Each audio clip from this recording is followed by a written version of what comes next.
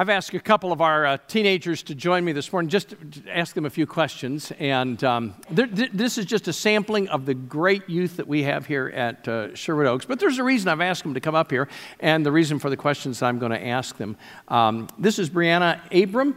This is Griffin Shermer. Both of them are active in the church here. Their families are active here, and so I've watched them grow up. They're both athletes. Brianna is a cross-country and track runner. Griffin is a wrestler, and so they know a lot of discipline and have not a whole lot of extra time going on in their life. So I'm really grateful. They've been here since before 8 o'clock, and they've gone through. I think they've sat through 3 sermons. The poor things. You pray for them. That's nothing short of torture, And so I'm really grateful for you guys coming. Thank you. Done a great job this morning. So here's the question, and you know what this question is going to be at this point in time. And simply, you've worked a little bit outside of the home at this point in your life. Brianna, you're 15. Oh, by the way, Griffin just turned 16 this week, so he's transitioned to that magical age for us, in that teenage year. So I want to hear about what kind of experience you've had working where you weren't paid by mom and dad or you weren't paid by grandparents or something like that. I've done some babysitting the past couple of years. I've mowed lawns and trimmed bushes, and I've recently worked for you. Yes, you did. And and you did a very fine job, too. He's a good hard worker, helping with bark mulch and all that kind of good stuff around. Do you like doing babysitting, Brianna? I really like it, yeah, because kids, and they're great, so. You like kids? Enjoy working with them? Yeah. Okay. What's been your favorite kind of part-time job that you've done, if you have a favorite kind of part-time job? Well, working isn't exactly fun, but I just enjoy it because it builds character and it sort of defines you as a person. That's very true. That's very true. Good. If you look ahead to the future, we all have careers at some point in time in our life or something that we do to earn a living. Have you thought about what you might like to do for a career? I haven't really put that much thought into it, but I'm kind of thinking something athletic related, but I still have time to think. Okay, all right. I've sort of thought about some kind of engineering or accounting, but I don't know what I want to do really. And how about when you do have free time? What kind of hobbies do you enjoy? I like running, biking, watching basketball games, and hanging out with my friends a lot. And your favorite team is? IU. IU. Go IU here at 1 o'clock. Okay, all right. I don't really have very much free time, so pretty much what I do is I do a lot of sleeping.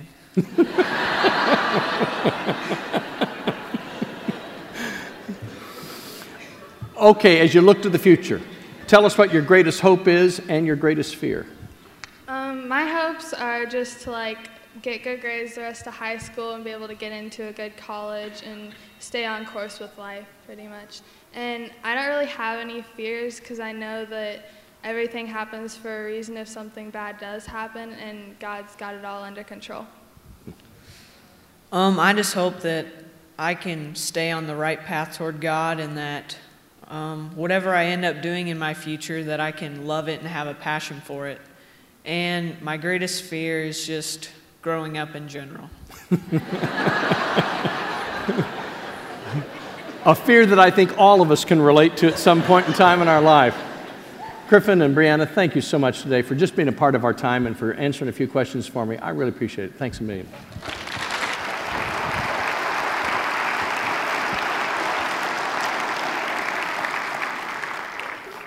Now, there's a reason I asked them to come up here. At 15 and just barely into 16, what you're looking at here on the platform is Daniel.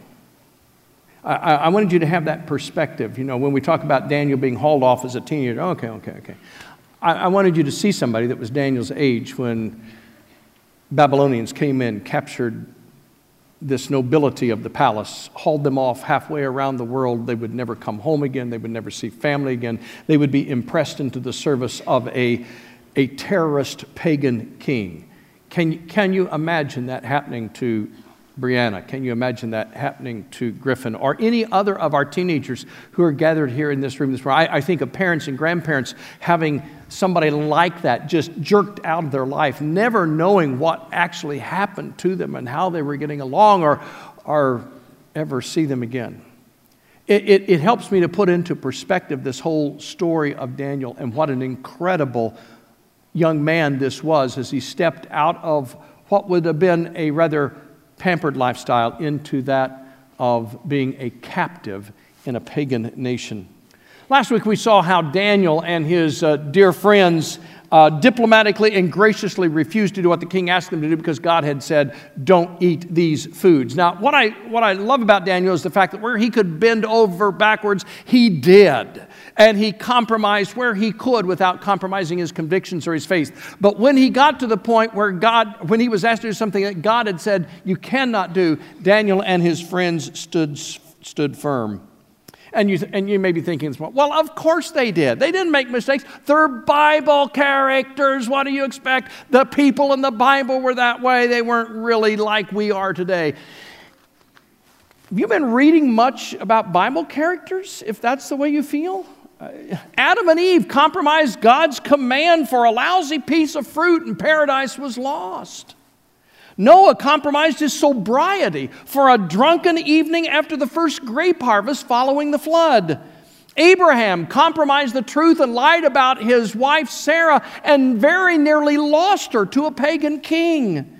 Esau compromised his God-given lifelong firstborn son privileged role for a bowl of soup. Aaron compromised his conviction about God's supremacy for a chance to win the best golden calf award of the year. Samson compromised his divine God-given strength for a beautiful woman and a subsequent burr haircut. David compromised his morality, his royal integrity, and the sanctity of his family for a one-night stand with his neighbor's wife. She got pregnant. David had his neighbor killed at the front lines of the battle, and the baby died after he was born. Solomon compromised his God-given wisdom and allowed his foreign wives to worship pagan kings or pagan gods and goddesses right there in Jerusalem, and it very nearly cost him his faith. Peter compromised his promise never to deny the Lord Jesus when he denied him 3 times. And I just got to believe that the sound of a rooster's crow made the hair stand up on the back of his neck forever thereafter. Judas compromised his God-given role as a disciple of Jesus Christ for a bag of 30 silver coins that he never even got to spend. Don't tell me the Bible isn't filled with people who failed. That's one of the things I appreciate about God's Word is it includes the failure stories as well as the victory stories. And while I don't have the study to bear this up, I'm convinced there are more failure stories than there are personal victory stories recorded in God's Word.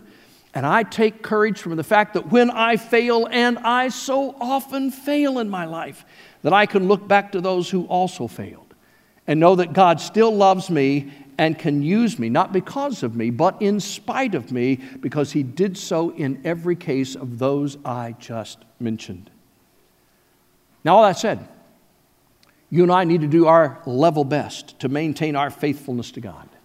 We need to do our best to follow His pattern. Lose whatever you must, folks, but don't lose your moral or your spiritual integrity. And because they were faithful to God and refused to capitulate on their spiritual convictions, Daniel and Hananiah and Mishael and Azariah were equipped by God for the work that they would do in their pagan palace for the rest of their lives. I want you to catch this, all right? This is important. I believe Daniel came to the conclusion that it is better to be in the will of God as a captive in Babylon than to be out of the will of God, though free and living in Jerusalem.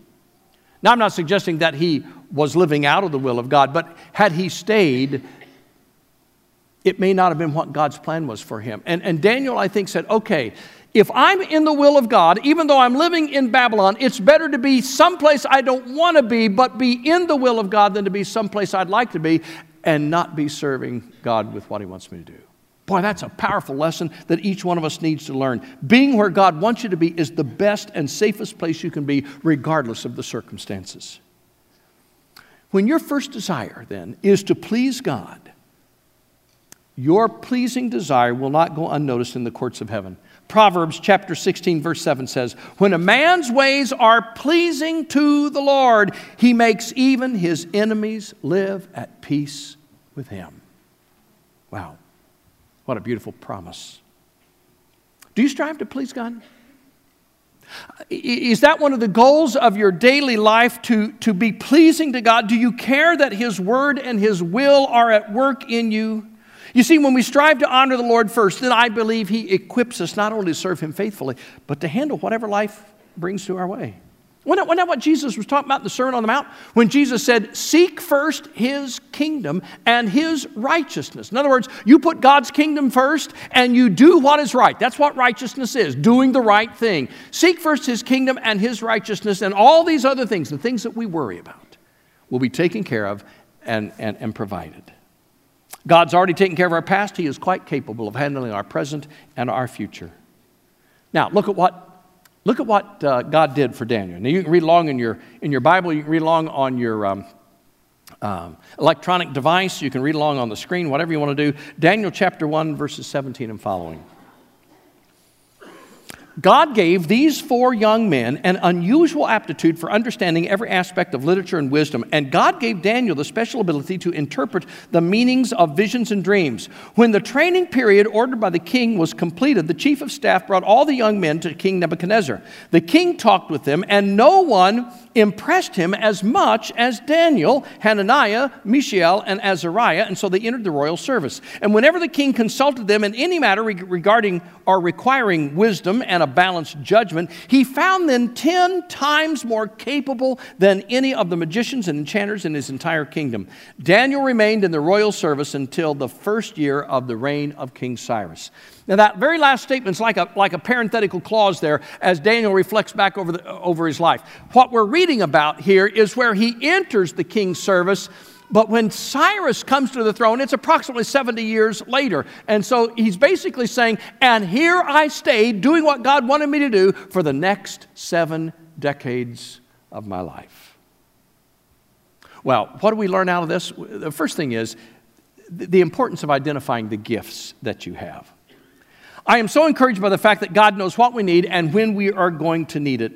And though He equips each one of us differently for the work He does in our lives and what He wants us to do in His will, He knows how we can best contribute. So what are your gifts? What are your talents and abilities? When's the last time you sat down and just took a personal inventory of your life, who you are, your passions, your desires, your longings, your interests, those things that you don't like, and you looked at and say, okay, God has made me capable of doing this, this, and this. I can't do these things over here, but I can do this and I can do this. When's the last time you did that? How can you be used by God? How can you develop gifts if you don't know what you've got? Okay? And if you haven't done that for a while, just take a moment right now. Grab a pen in the pew in front of you there. Great, take something out of your pocket or your purse. Just take the side of the border of your bulletin and just take a minute now and start writing down some of the things that you can do well and that you really like to do and that you're passionate about doing. Will you do that? Just right now. Right?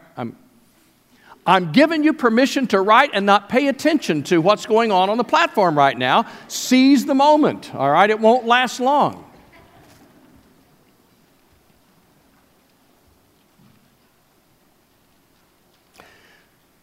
Don't make it hard. This is just for your eyes only. This is not a brag list. You're not going to show this to anybody else. You're just trying to be honest with who you are as God created you and gifted you.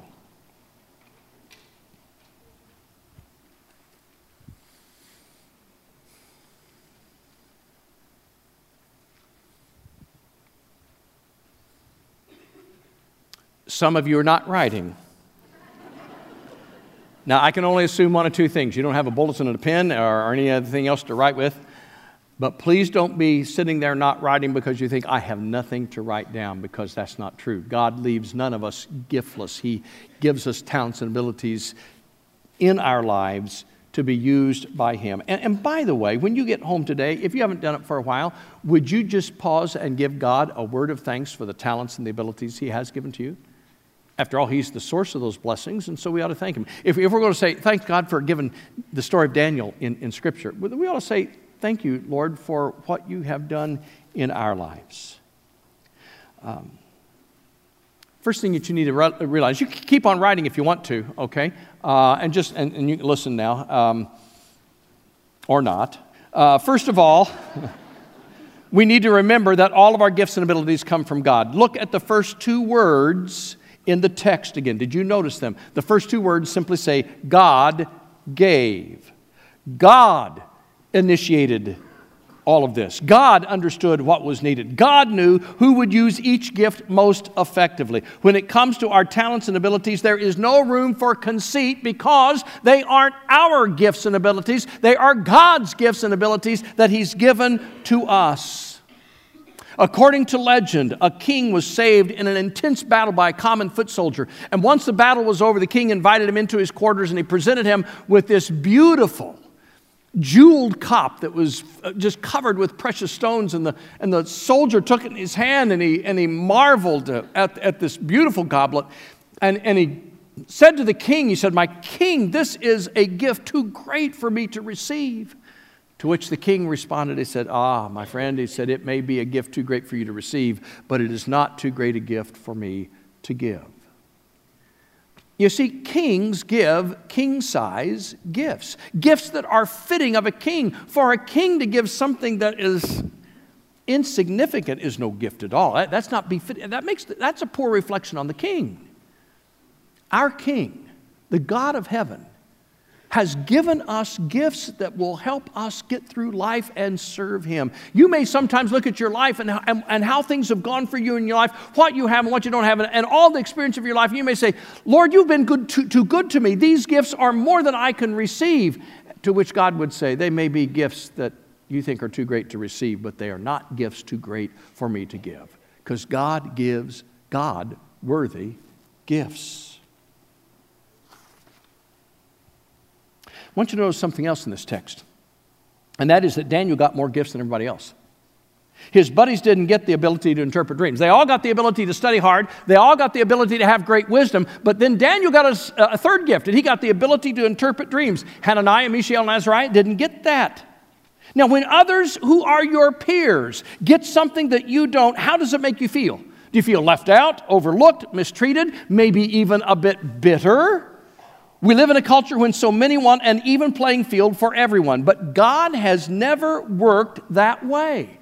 You know, no two people are exactly alike. No two people have the same gifts and talents. It isn't an even playing field. There have been times when God has given people an abundance of gifts, and some that are just one or two gifts. That's the way God works, because He knows what is needed for the ultimate plan. Not only are our gifts different from each other, but the amount of gifts that we have are different as well. And there is no room in the kingdom of God for the spirit of resentment, because I'll tell you, resentment is costly. When you resent somebody else, when you're bitter at somebody else, the only person that suffers in that is you. You're the one that bears the consequence. Do you remember Miriam, the sister of Moses? She and Aaron, brother and sister to Moses, were also very instrumental in helping lead the people out of Israel. I mean, Moses was the leader, but they came alongside, and when they came across the Red Sea, Miriam writes this beautiful song, and there's this celebration and everything else. Well, somewhere in this desert sojourn, so many years down the road, we come across this story, and this is basically what happens. Miriam, for whatever the reason, I don't even know for sure exactly what triggered it, but Miriam's had it up to here with Moses. And it's basically something like this: Moses, Moses, Moses. All I ever hear about is Moses. What am I, chopped liver or something like that? Why is everybody so enamored with Moses? Now, that's a loose translation of what we read in the story in the Old Testament. But that's really the heartbeat behind it. She was just frustrated beyond words with everybody, with Moses this, Moses that. And boom, the minute she said it, God struck her with leprosy. Now, that was a death sentence. If you got leprosy, you were going to die.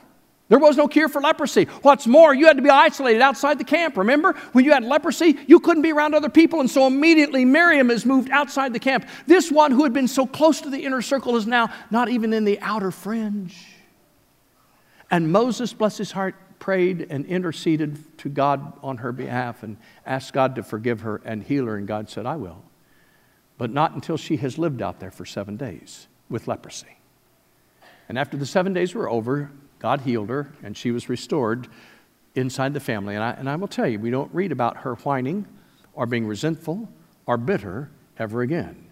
She learned an important lesson. God gifted Moses differently than he gifted Miriam and Aaron, but that was okay. God was using them in different ways, and God will do the same for us. It's his call, you know. It's his gift, and we need to leave it in his court to do that.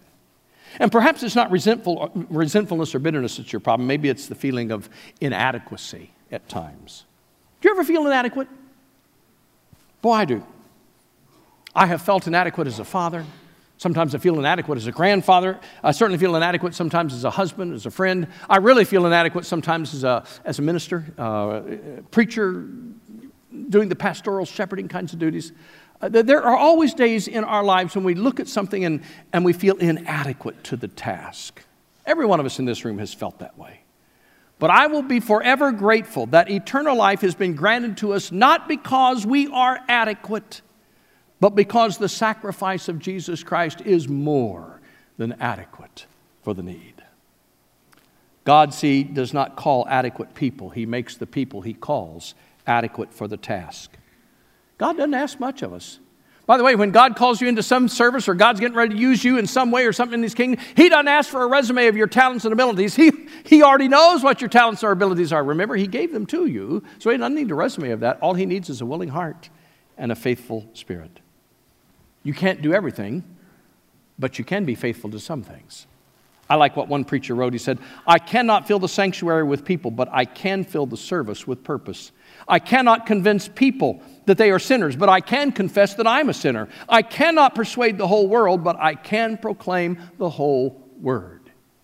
You can't do it all, but you can be faithful to do what you do and do it well. You just do your best, and God will make it adequate. And in this, not only is it important to identify your gifts, it is important to develop your gifts. God wants us to hone and sharpen our talents and abilities.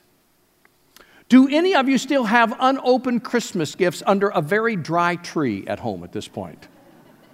I didn't think you probably did. And who in their right mind would have a gift under the tree with your name on it, and every time you walk past the tree, you say, oh, I'll open that later.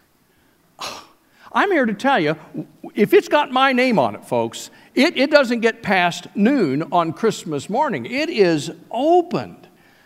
And yet some of you here this morning have unopened spiritual gifts that you haven't made time to develop or work on.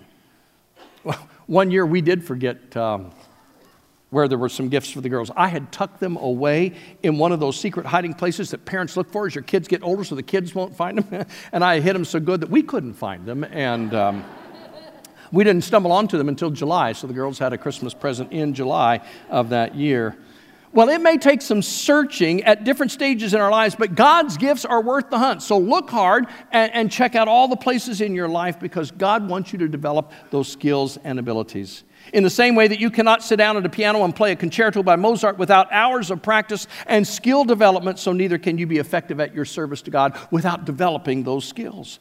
There are 4 NFL teams that will be playing this afternoon and this evening, each one of which hopes to be participating and playing in the Super Bowl in a couple weeks. I guarantee you, the guys on those 4 teams are still developing their abilities. They're practicing. They're giving their all. They're putting in 100%. They don't think they've arrived and aren't, and don't need the practice. They're always honing their skills.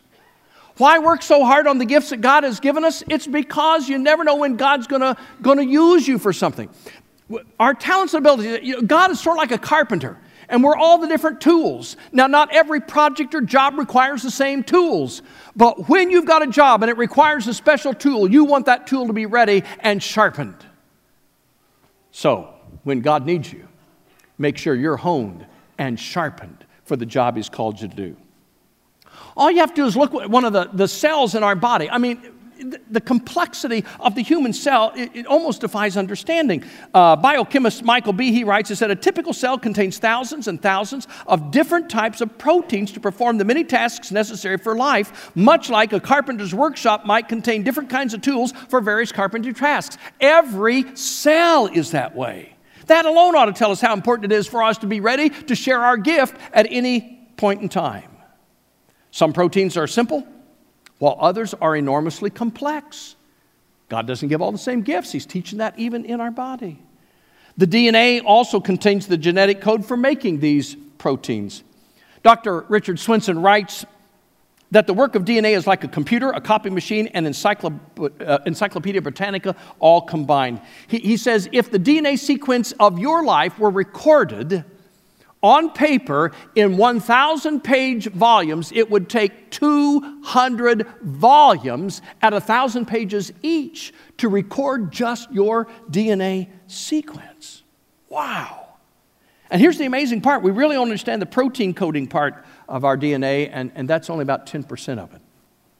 Physical DNA is who you are, but I'm convinced too that tucked onto that DNA, that genetic code designed by God, are the talents and the abilities, the likes, the passions of your life that God built into you so that He could use you in His kingdom, and you would be equipped to make it through this life. Daniel took advantage of all those ways, so did his friends, and the Bible says that they were 10 times smarter and wiser than anybody else, that they had sound judgment, balanced judgment anytime the king came and asked for wisdom. And you say, okay, how do I develop my gifts? Really quickly. Here we go. Let me give you some ideas on how you develop gifts. And developing the right attitude helps you develop your gifts.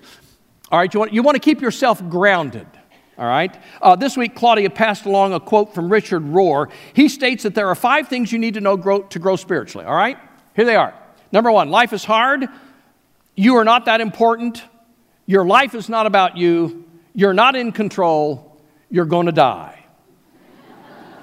Okay? Now, I realize that those are not going to make the top 10 favorite verses of a Hallmark card. Okay?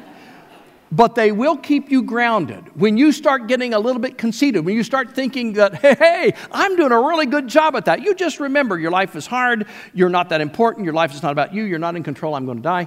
And it will ground you real quickly, and you'll remember that the gifts are not about me, the gifts are what God has given me for His glory. Okay? Here's another thing. Helping others helps you develop your gifts. If you want to hone and sharpen your talents and abilities, then reach out and help other people. Let me give you 3 things you can try this week. They don't take extra education, training, equipping, anything. But you can do these. All right? Everybody in here can do this. Number 1, listen. Be quiet and listen to others. Look at their faces. Their eyes will tell you a lot. Pay attention to their stories, their hurts, their dreams. A lot of people have no one who will listen to them. And they long for someone just to do that very thing. Just listen. Now, it doesn't take a college degree to do that. It just takes a willing ear. This week, listen to somebody, all right? Genuinely listen. Here's another thing. Eat. We all do that anyway.